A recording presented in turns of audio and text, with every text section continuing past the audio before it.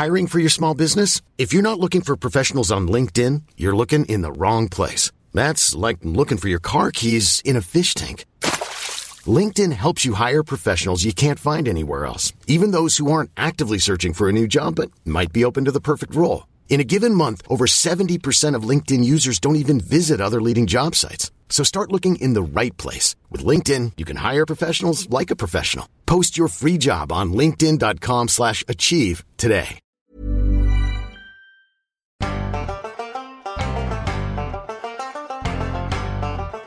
Fáilte, and welcome back to the Talking Blarney podcast, where we wade through the Blarney to tell you about the real Ireland. My name is Stuart McNamara, and I'm here with my co-host and Mochara, Rob Cross. Do you Eve? Or do you Gwyn? As Stuart. His name is kind of the same in Irish, I suppose, phonetically anyway. Hi guys, good to hear you all.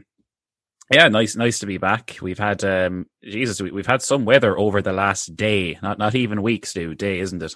Yeah, it's been, let's say, hectic.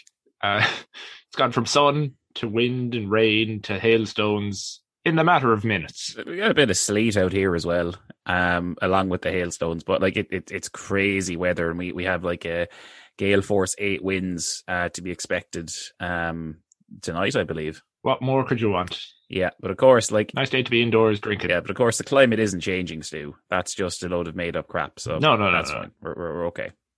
Unimaginable now. Time to burn some more turpentine out the back. I'll tell you, that'll do it. Whatever plastics you have, it's all good for burning. Yeah, get those nice fridges now with the CFCs in it, and there's a load of aerosol cans. And leaded petroleum. Yeah. But I suppose we'll skip over the other stuff that happened in the news in Ireland this week, because all of it's incredibly sad, and we'd rather not dwell on it too long, unfortunately. But yeah, anyway. Yeah, it's been a bad week. But we'll jump right into Uniquely Irish, where this week we're going to talk a little bit about wolves in Ireland. Yes. Now, we kind of discussed before about the animals that we do have, and I did mention, it is surprising that we don't have any predators really beyond, like, badgers maybe. But in the past, we did have wolves, didn't we, Rob? We sure did. Not like in our childhood, it's fair to say, that several hundred years ago. Yeah, that would have been a bit more worrying. We should just be like, it's like, oh yeah, that Philip Wolfwalker's 100% accurate. Sure. So you remember we went down to Kilkenny and we went in there, met the Wolfwalkers, and one of them bit you, and then you went to sleep, and then a wolf jumped at me and was like, oh, it's Stu. That was great, wasn't it? Well, Rob, maybe we'd still have 32 counties if we could all turn into wolves. We'll get back to that later. Yeah, but wolves are extinct in Ireland now. There are, as is commonly ridiculed, the leader of the Green Party, Eamon Ryan, he's in government now. He's Minister for the Environment and Transport. I think he's got communications thrown in there as well. So whether podcasting falls under his remit, I'm uncertain, Stu. But he's been talking for years. Well, he'll have to be listening. He's just up there. And I was like, oh, Rob finally gave me a shout out. That's pretty good. Eamon, you're going to do your job? No, I won't be doing that. Yeah, so he's talked for years about reintroducing wolves into Ireland. And it's to the point where, like, it's, people take the piss out of the Green Party by saying, like, oh, they're like, they're only interested in, like, electric cars, bicycles, and reintroducing wolves. So it's whether or not that's going to happen, I don't know, Stu, but they have successfully reintroduced eagles and other species of birds into Ireland, so I guess they could. Yeah, I mean, like, it's an interesting concept, because obviously you have Yellowstone as the kind of the big showcase of how it works and what happens. I know, like, in Ireland we do have, like, we're almost full to capacity in terms of deer and other animals that the wolves would be killing. So it's hard to know what it would do, whether it would be a good thing. I know, obviously, we have, as we've spoken before, a lot of farm animals that are just kind of basically left to roam in large areas of land, sheep and cows and that, and how that would be affected. Obviously, you don't want to be reintroducing something and then, all of the sheep are dead rather than the deer, because they're much easier to catch. Yeah, I think that would be kind of an issue. But, like, even if you introduce them in, say, one area of the country or something, animals do tend to move around and it could spread, and that could cause an issue. Like, Plus, you know, like there's a lot of deer in the Phoenix Park in Dublin, which is like a big park in Dublin City, and it's like imagine a bunch of wolves there, Stu. It's just like you're walking around Parkgate Street back from the pub, and a wolf jumps out of a bush in front of you. Yeah, you just walk into the park and you get issued a handgun to wander around with just in case. It's just like in that documentary, Werewolves of London, Stu. You know, American Werewolf in London. Very similar. Yeah. But yeah, I mean, you know, like it's hard to know whether it's a good or bad thing that they went extinct here. I know it was Cromwell himself who kind of started it off back in the 1600s, I believe it was. He basically issued a declaration against them because they were, you know, killing sheep and various other livestock. I actually have up the declaration that he issued for it. So it says, for every bitch wolf, £6. For every dog wolf, £5. For every cub which preyeth for himself, 40 shillings. For every suckling cub, 10 shillings. There you go. So that's pretty much it. So you can see that, you know, they were really in for getting rid of them absolutely. Well, they did a good start. But I think it was 1786 that they finally became extinct. The last one was killed in Mount Leinster in Carlow. Well, there you go. Oliver Cromwell doing something else bad for Ireland. Shock horror. But yeah, I suppose it's a shame, but at the same point, we don't really know what we're missing with the lack of wolves. I think so. Would have Ireland have progressed differently if there were wolves here? I don't know. It's quite hard to say. It's like, what if we still had wolves and the giant Irish deer, which was like 10 feet, you know, diameter horns or whatever they are. You know, how would things have been different, Stu? I don't know. Oh yeah, I mean, you know, it's hard to predict like butterfly effect that not having wolves had versus what it would have had. And just having this you'd have to imagine it wouldn't be too huge. I mean, I know maybe we'd have government statistics for the odd death by wolf, I suppose. And then obviously livestock and that. I'm just having like the idea in my head now of like the Irish Army with like a cavalry brigade made up of like giant deer, like they're riding the giant deer instead of horses. So that'd be great. So you see them like charging at you, and like with a bunch of wolves coming up the sides, you'd bloody run away, wouldn't you? Well, that would be great. Unfortunately, we will never see it in our lifetime. But yeah, I mean, you know, the wolves were a huge thing, and then to combat them, we had the Irish Wolfhound. Yes, we did. Which I suppose the current one isn't really the historic one, because I think the Irish Wolfhound actually went extinct, and then in like, was it the 19th century, someone kind of crossbred a bunch of dogs to kind of bring a version of it back, but it's not the bigger. Original one, but it's they kind of put a bunch of dogs together and was like, right, I'll get there in the end, kind of thing.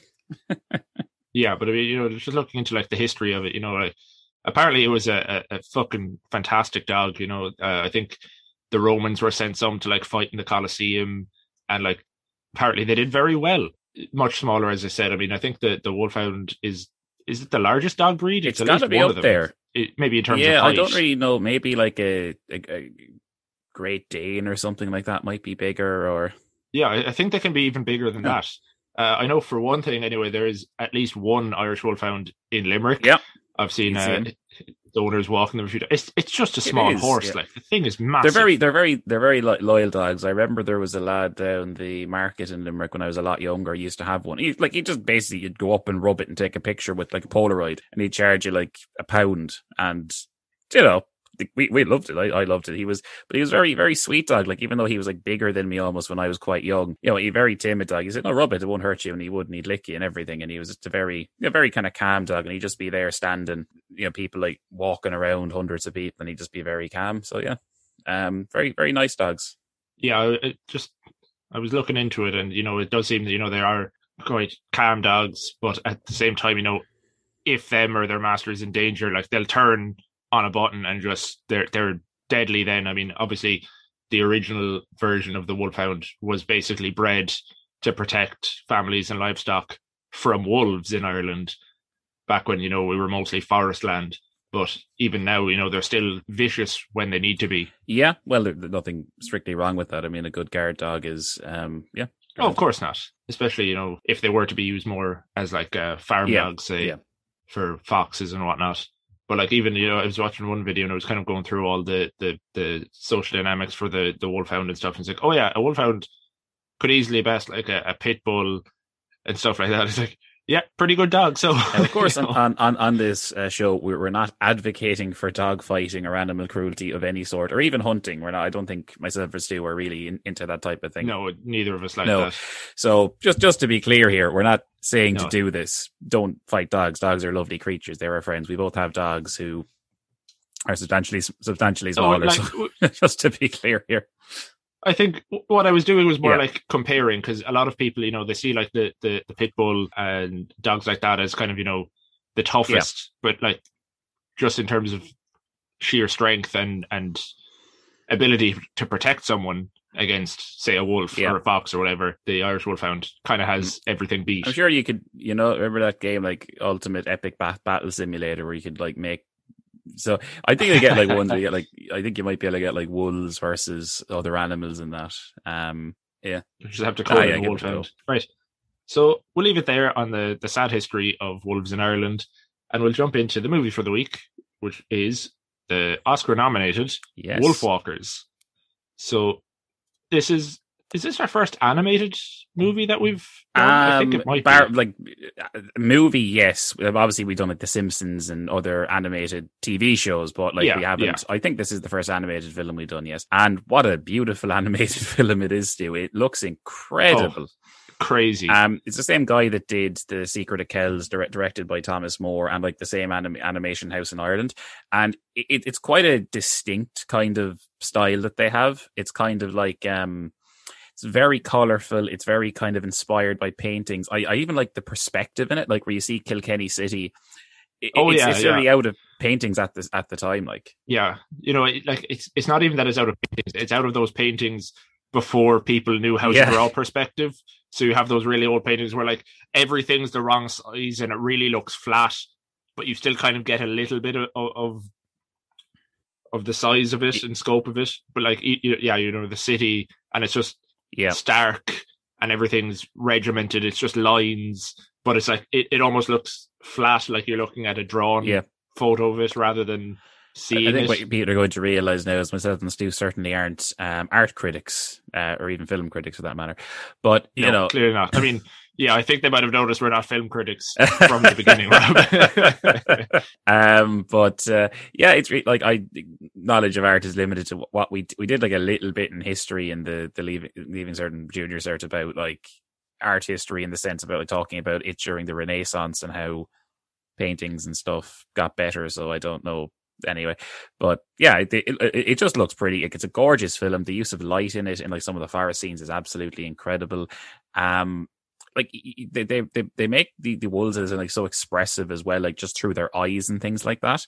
It's like fantastic. It's such I really enjoy this style of animation. Like if you've seen the film Secret of Kells, which was nominated for an Oscar as well, that came out in about 2009. It's by the same group of people. The Song of the Sea as well, which is them as well, and it's very much inspired by that the Disney film Brave, isn't it, Stu? They kind of copied a bit of this as well. But I watch it if you like. If you're a fan of art kind of styles like that, or even just animation, absolutely watch this. It's a beautiful film. Before you even get to the story or anything else, it just looks amazing, and I just love so much what they did. And you know, it just you look at all these like old pictures in books, like when we did history in school and things like that, and you see like these old pictures, even of like Limerick, of like the same kind of perspective thing, like Ev Kilkenny there, because we're a former walled city as well with a castle in the middle. So there's plenty of pictures where we live about that, and it just reminded me of that. And it's just love it so much. Like it just on the animation alone, like that's like 10 on 10 for me. Excellent.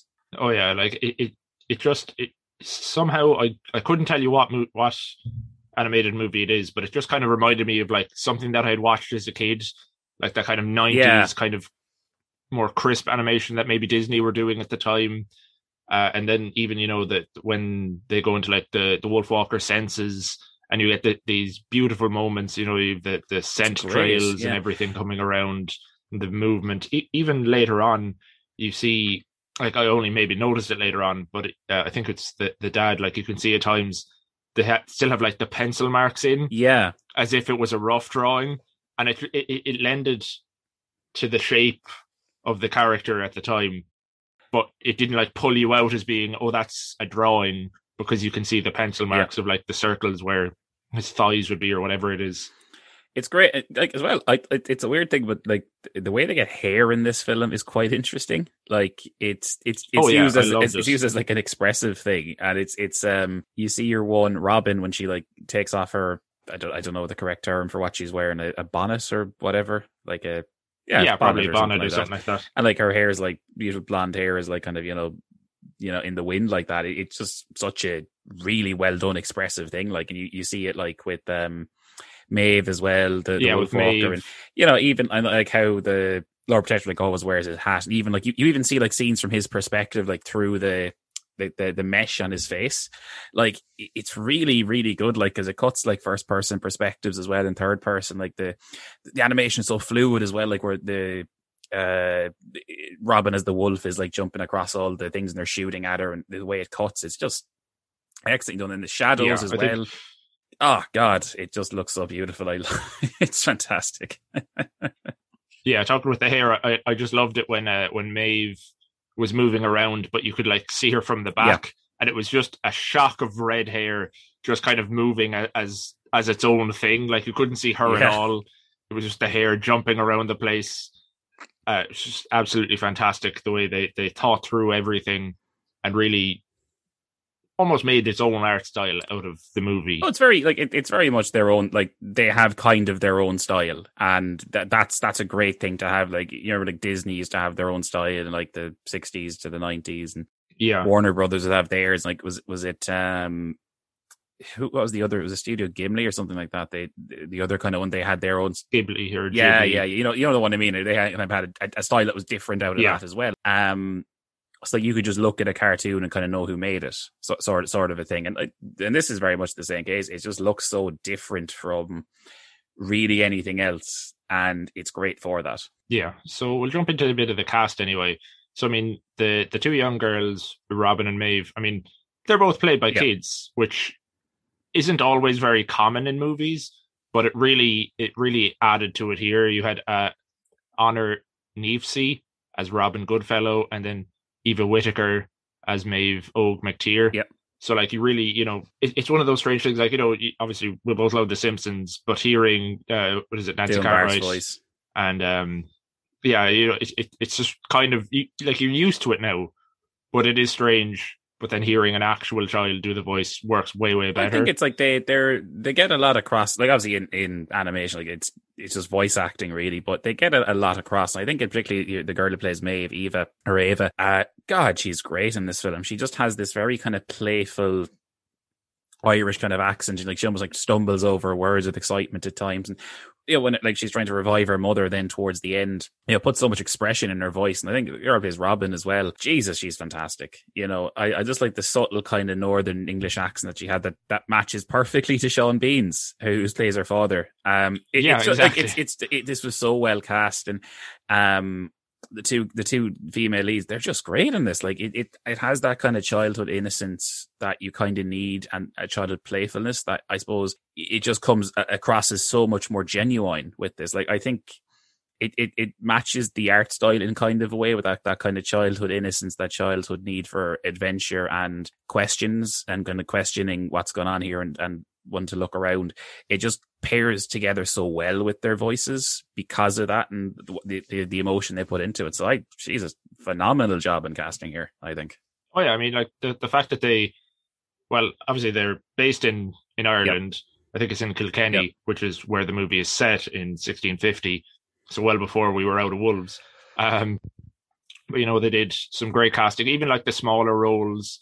Tommy Tiernan is in there. He plays Sean Og, the guy who gets put in the stockade. And John Kenny. Kenny is one of the other woodcutters, and so on. Like there's a good few people that you kind of hear their voice. I recognize that from somewhere. Like Sean Bean is like Ozzy playing our father Goodfellow, and he's the wolf hunter basically, and he's doing a great job.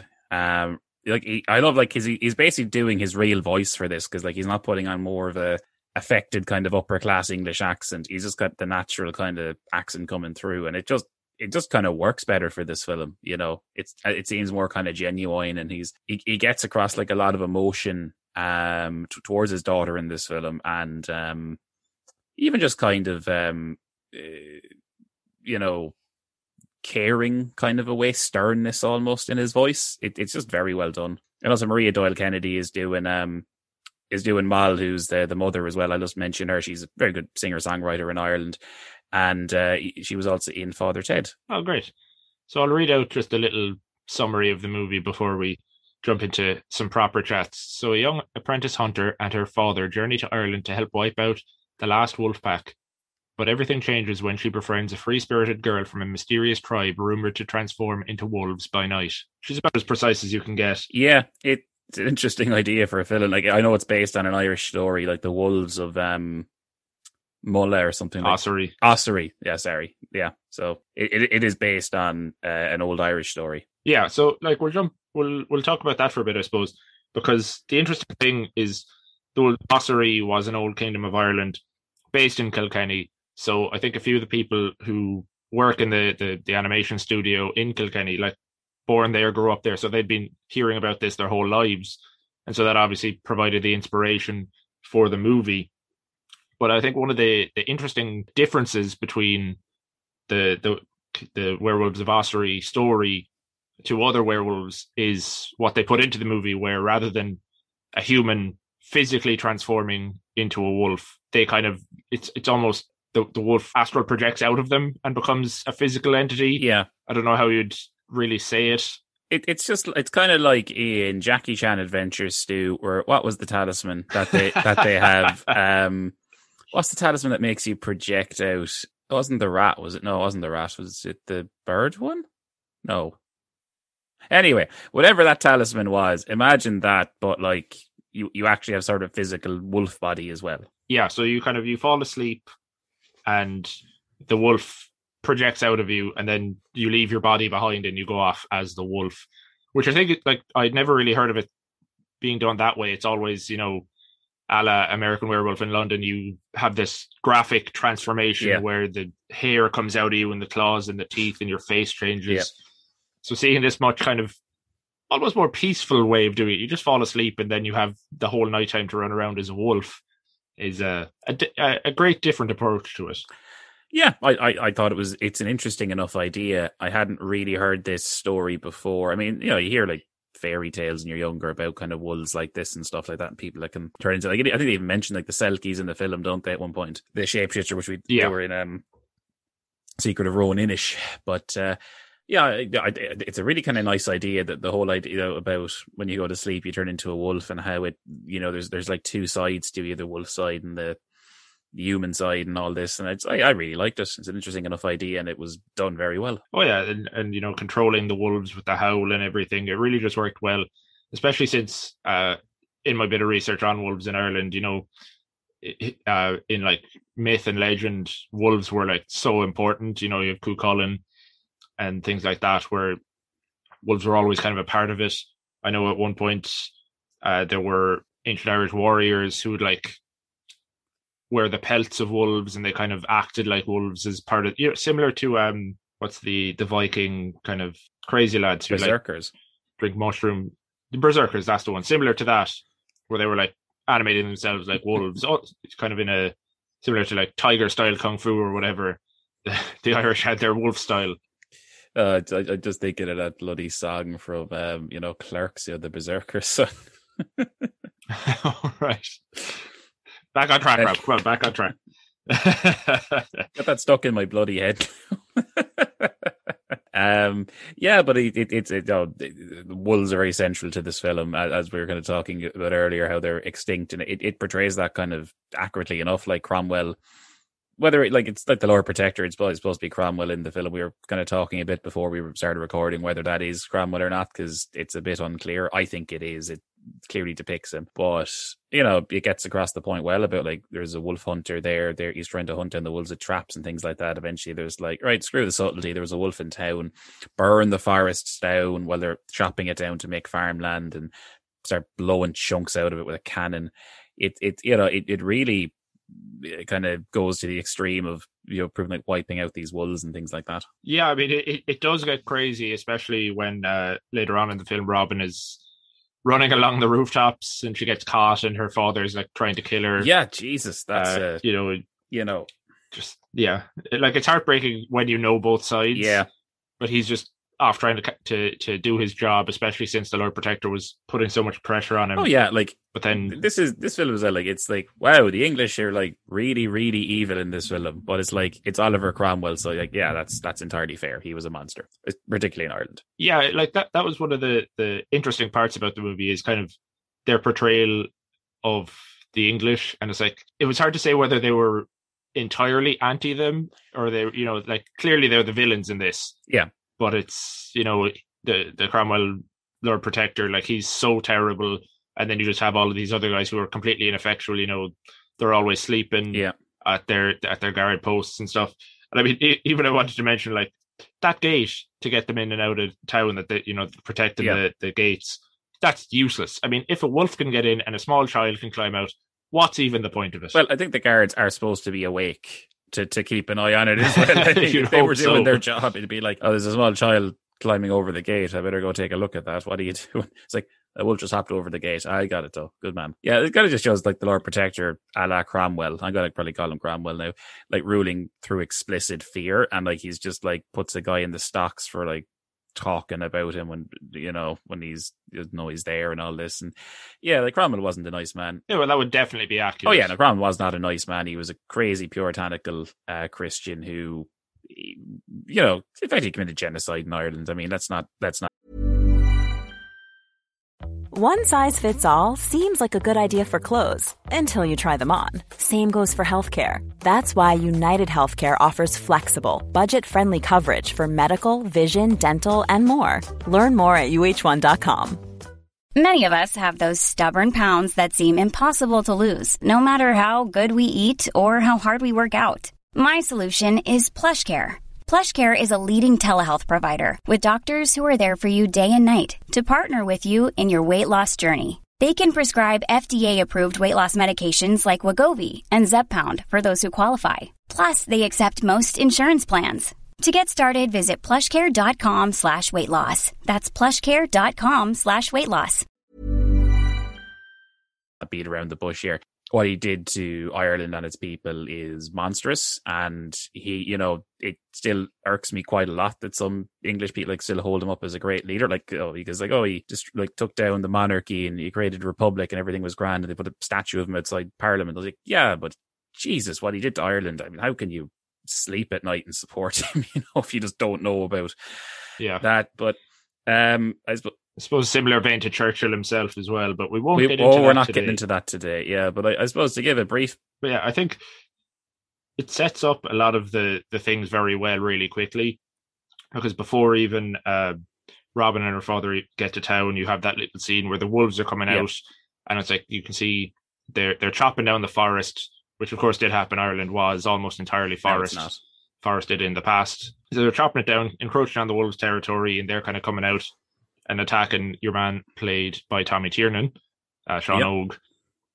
And then the Wolfwalker mother and daughter come out, stop the wolves, and heal the like scratch marks on his chest. So you're kind of getting a lot of information, like the Wolfwalkers control the wolves, and they also have these healing abilities. So it goes very quick in terms of just setting up where you are and what's happening, which is quite good because the rest of the film is just fantastic. And so having that bit of knowledge from the beginning works really well. Yeah, it establishes it quite well. You can see that the wolves aren't, they're not bad. No, it's easy. The Wolfwalker healing him and having powers and things like that. So yeah, it gets across it quite well and sets it up, and it gives you like a bit of intrigue. It's like, ooh, what's a Wolfwalker? They clearly have magical powers, and the wolves seem to like them because they're quite aggressive creatures. So what's going on here? Yeah. What else we have? We also have the other main character, of course, Merlin the bird. Robin's little falcon, which is a great little side character that I think is probably, very much in the vein of Disney. They always have the animal friend. Was it, I'm trying to think, was it in, what's that game called? Shadow of the Colossus? I know you have the horse Agro, but doesn't he have a bird as well that he uses to see, or am I thinking of a different video game? Anyway, never mind. Possibly no, I don't think I've played him. Game. But, it was, a great, cute little character. I mean, he gets injured at one point, basically Robin's fault. But, Wolfwalkers heal him and stuff.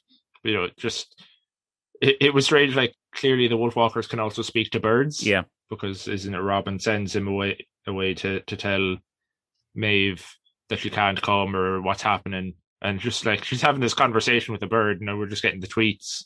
Yeah, I think it's just the whole thing of, like, they're able to kind of communicate with nature and other animals quite kind of, I think the other wolves are actually just wolves. Only they can, like, talk. Yeah. The Wolfwalkers are the only ones that can talk, but they can certainly command the wolves and they understand each other, things like that. Yeah, I mean, you could say in that case, if the Wolfwalkers could talk to the birds, was Ireland invented Twitter. Hey-oh, tweet. Well, yeah, you get some good bits of Irishness in there. Not a whole lot. I mean, obviously, this is, 500 years ago. Yeah. So we're not going to be able to recognize too much. But one thing I don't think we'd mentioned before is Periwinkles. No, I don't know if we did. They're selling at one point. Kind of... Basically, Irish escargot. That you get down near a beach off a stall, basically, and you just get a bag of it and they give you a little pin to eat them with. Yeah, I mean, it's not even down by the beach. I mean, height of summer, even in the city here, you'll have people up on some of the main streets selling bags of periwinkles. So it's quite common. Definitely not as fancy as French escargot. No, but we get our sales. It was quite particularly because to bring up Kilkee again for the millionth time, it's quite common down there. There's like literally two stalls that are just on the road at 2 points near by the beach that you just get them from, and it's like the two families that run them, and it's quite a common thing in the summer. Yeah, I was trying to kind of struggling to find other things. There's a lot of little bits of language that they use. I know. I think someone says "Sweet Mother Divine," which is kind of a common thing you'd hear people saying here as well. There were one or two other similar phrases that would definitely be in the Irish lexicon. Yeah, I suppose it is. I mean, they're not speaking Irish, but I think that that's kind of maybe a point because they're in like Kilkenny, a city, and the English are there now, and they certainly, would not be terribly fond of us expressing our language, culture, or any other aspect of that unless, we'd get sent to a small island to be, or killed.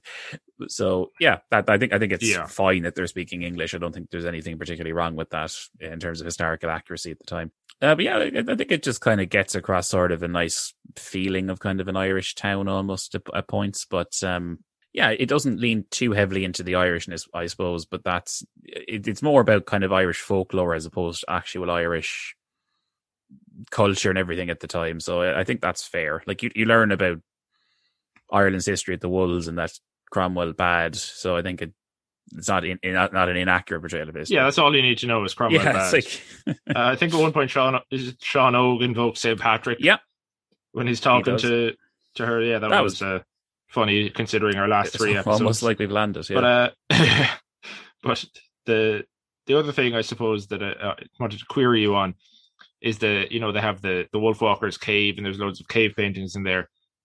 I haven't heard much about cave paintings in Ireland. I mean, I'm sure there probably must be something, but they had that beautifully drawn cave, and they had all the kind of the wolf drawings and people, and basically like explaining the whole Wolfwalker history. But I don't think I know much about cave paintings in Ireland as a whole. Not that I'm entirely aware of, Stu, to be honest with you. I can't really think off the top of my head any instances of Irish cave paintings. Like the only kind of caves we'd really know would be like, the up in the burn that we talked about before, but they weren't really inhabited in that sense. No, I can't really think. I'm not so sure. I think Ireland might have been inhabited later than when that happened. People from the continent or whatever. So yeah, I don't really think we have cave paintings in that context. Yeah, we have old Ogham stones, as we said before. I think that's probably the equivalent you'd probably get of it. I suppose that's close enough. So we'll talk a bit more about the Lord Protector because he's integral through the story. So he's Maeve's mother went off to try to find a new forest for them to live in because of the encroachment of the people from the town. What is it that she called the town again? Well, it's Kilkenny, isn't it? No, but doesn't Maeve have like a word for it because it smells? I can't remember what she calls it. I can't remember, unfortunately.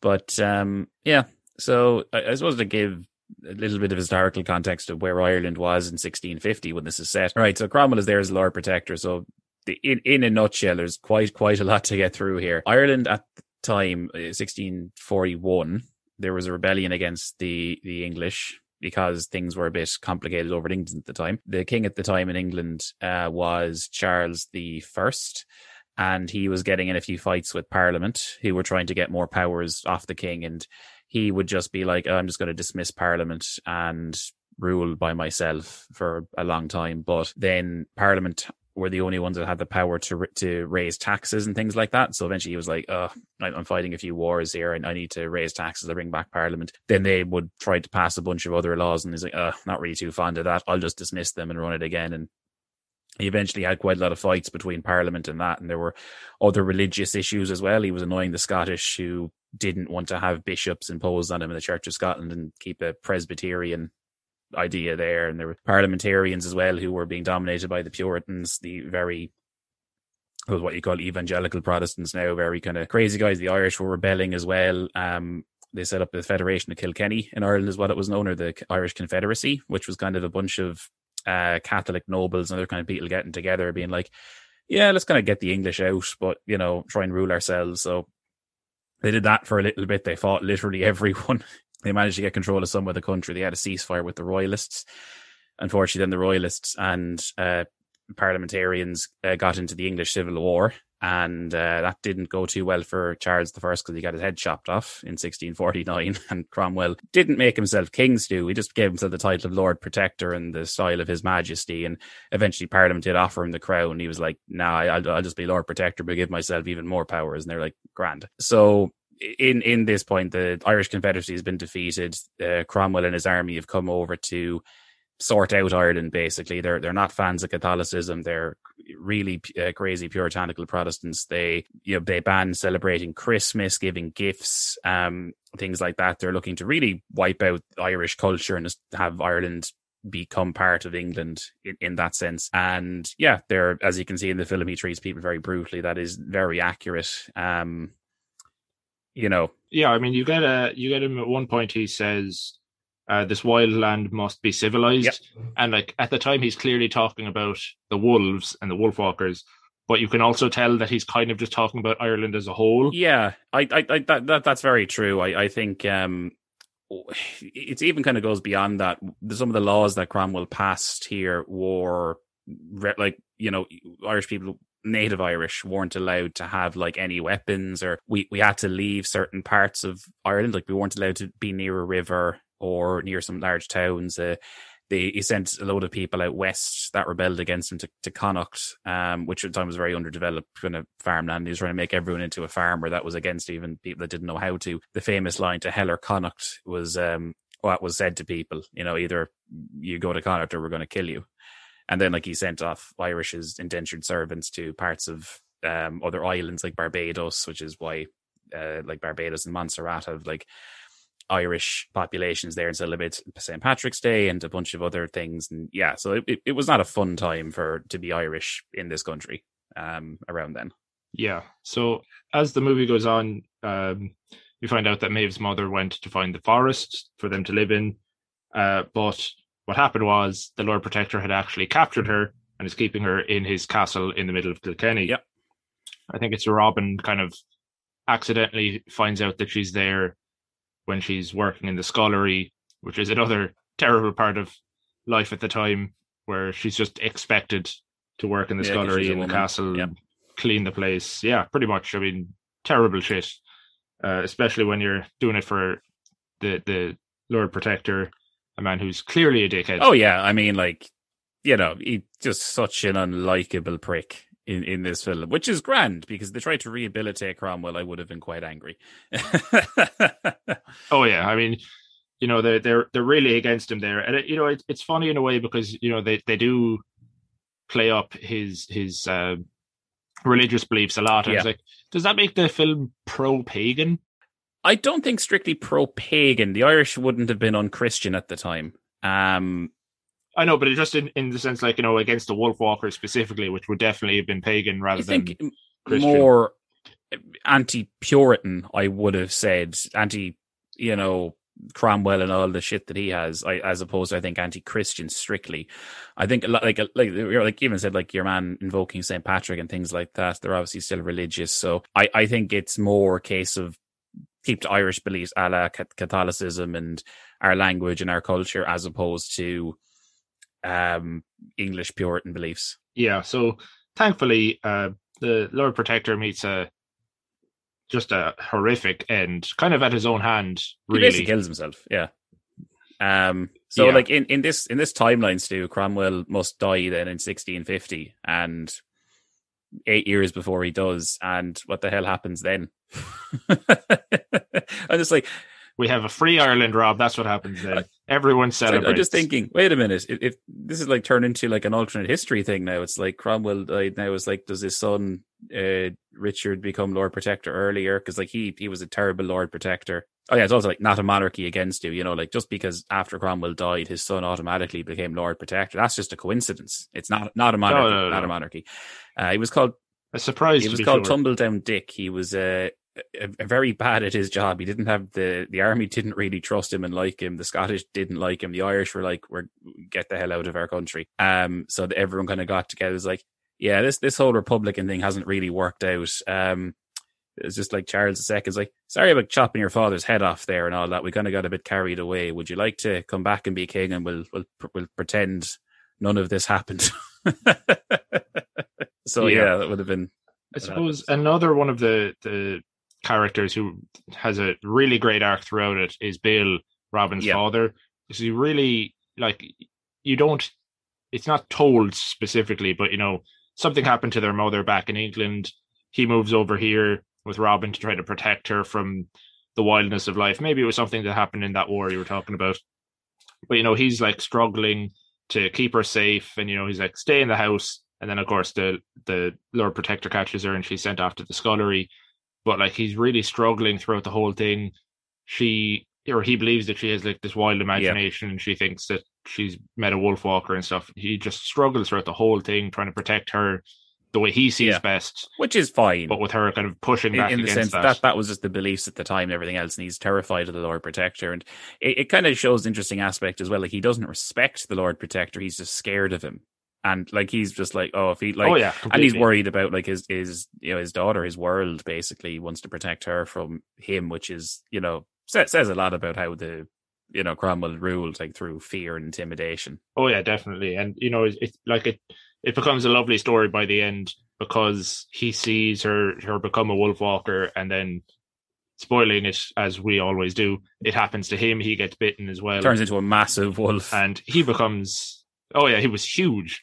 Absolutely enormous, and he's the one who kills the Lord Protector, basically just holding him over batters him a waterfall into some very sharp rocks. But that's where you get like some of the lovely scenes, like him kind of realizing that he has to trust his daughter and let her do her thing. Yeah, and fair enough. All is good there. And at the end, he gets his happy story, because I was immediately thinking, as soon as I saw Maeve's mother. Is like, oh, you don't have a father. It's like, gee, I wonder where this is going to go. You're going to become like step siblings. It's nice. It's a bit predictable, but I don't mean that in a bad way. It's very sweet when it happens, but it's just like, come on, this is going to happen. All you can say is it's basically Disney. It's as Disney as it gets, where a widower father and a widowed mother, their children become friends, and then they marry, or whatever happens, and they're off in their cart with the wolves at the end, which, like, it was a sweet ending. It really was. It's sweet. It's a sweet ending. It is. I think it's quite nice, because they all have the wolf powers now, so they can, Cromwell is dead. Hopefully Irish Confederacy comes back with this wolf army that they have. Yeah. One other thing that I just spotted there that I found just a strange thing to have in the movie, but obviously, it's, fantasy and you make it up as you go along, but just when Robin keeps loading a crossbow, and it's like, don't they take like enormous force? I know, like the father. I don't think it's a proper crossbow. I know, yeah, but like a nitpick. But it goes through the door though. Like it goes like she shoots the thing at the wolf at the start. Like that goes through the goddamn thick wooden door. It's like how much force did you fire into that? Like it's Yeah, because isn't it like historically crossbows, like a fully grown man would need like an extra instrument to even pull the string back because of how tough they are to load. Like they have like 100 pounds of force or something crazy like that. Yes, maybe she's just incredibly strong. She's strong as a wolf. There you go. Even before she's bitten by a wolf, she has the strength of 10 wolves. Whenever you see that, a Selkie did it. Oh, you got me there. I want to say something briefly, Stu, and maybe I'm misreading this, and I'm wrong here. Like I do know this is an Irish made-and-produced film and Irish actors, but do you get like a little hint of the whole what would have been the kind of white savior complex out of this? Like the Irish can't fix their own problem; it has to be like an English person to do it. Similar to like the whole Pocahontas or Tarzan or things like that. Almost, it has to be like the white English person has to come and save the noble savage Irish, Like I see where you're coming from. I didn't get that from my viewing of it now, but that you say it, I suppose it is there to an extent. Like I'm not attacking the film for that. I really, really enjoyed this film. I know it's like Irish made and everything else. It's but we're talking about tropes in films a little bit, which is what we do, and it's not strictly an Irish trope, but in kind of a sense. It is, and I maybe I'm reading too much into it. I know generally it's not, you wouldn't really apply it to Ireland, but it kind of is, like the civilized English person that kind of goes native in a certain sense, and then with their know-how and particular, because you have to I was like, I'm going to become Irish now. There's like you need to use a little bit of my skills I've learned, and obviously I'll lead the charge with the wolves at the end. Against the English and then save you from them because you couldn't do it yourself kind of a thing. So maybe a hint, but like I don't think it takes away from the film. I just got a little bit of a feeling about that. It's like, I'm not saying like all the English are bad in this film. They're clearly not. Like it's the Lord Protector is, but I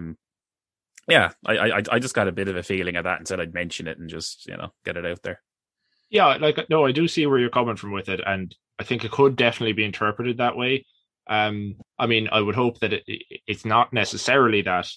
I suppose if you put a different spin on it, you could say that, the Irish needed help and it just took a good person to kind of come in there and do that to help them. Yeah, no, fair enough. I think that's kind of it. And I suppose that's one way of looking at it. The other is kind of they're using a child from England to kind of be like the representative of the audience and experience this all firsthand and ask the questions that we as the audience who wouldn't be familiar with these aspects, become aware of. Yeah, I would hope it's a much nicer thing than just the white savior narrative anyway. Yeah, fair enough. I might be wrong, by all means I might be wrong there. Yeah, I think what did you think of the angry little shits that were running around Kilkenny City? Nothing has changed, Stu, from what I understand. I've actually never been to Kilkenny. Surprise! Well, I technically briefly been there on a bus to Waterford, but anyway, probably should have got off in Kilkenny. Yeah, don't go to Waterford. Sorry, Waterford, but just no. We can't say that on this podcast. We love all parts of Ireland. I love when we eventually do the one where we're going to go through every county in Ireland. We're just going to get to Waterford. I'm just going to give out for a few minutes. It's not the only county I don't like, by the way. So don't worry. What are you going to do? To start complaining about Limerick? Limerick people are the worst. I hate them. Terrible out city. Well, no, it's like Cork City. Well, Jesus, Stu, Ireland's toilets. Cut that. I won't. I'm going to send that straight to Cork. Well, yeah, send it to Cork. I'm not going there. They can come here eventually. I mean, we have friends from Cork. I mean, they're probably listening to this, and they're not from Cork City though, so that's fine. Anyway, enough attacking various places in Ireland. What were we talking about? The angry little shits in Kilkenny. Yeah. Like it was, I suppose thinking back on it, it was kind of one of the parts that you could have probably done without. I mean, it was funny at times, when Robin shoots down the English flag and they start taunting the guards and run off with it. That was pretty funny. Yeah, I just felt that those scenes were a bit unnecessary. Like I thought they were going to go somewhere and they didn't. It's just kind of showing tiny bit of padding. Themselves. Yeah, it kind of gets across. Oh, like everyone, even the kids, like don't like wolves, and they're not being supportive of it at all. But it's like grand. But like I just felt it was a bit unnecessary. Like maybe it's a scene for like little kids to watch because this is a kids film, I suppose. So maybe it's more for them. Show it to your niece, Stu, and see what she thinks. She does not have the attention span to watch a movie. It's TikTok and YouTube all the way. Yeah.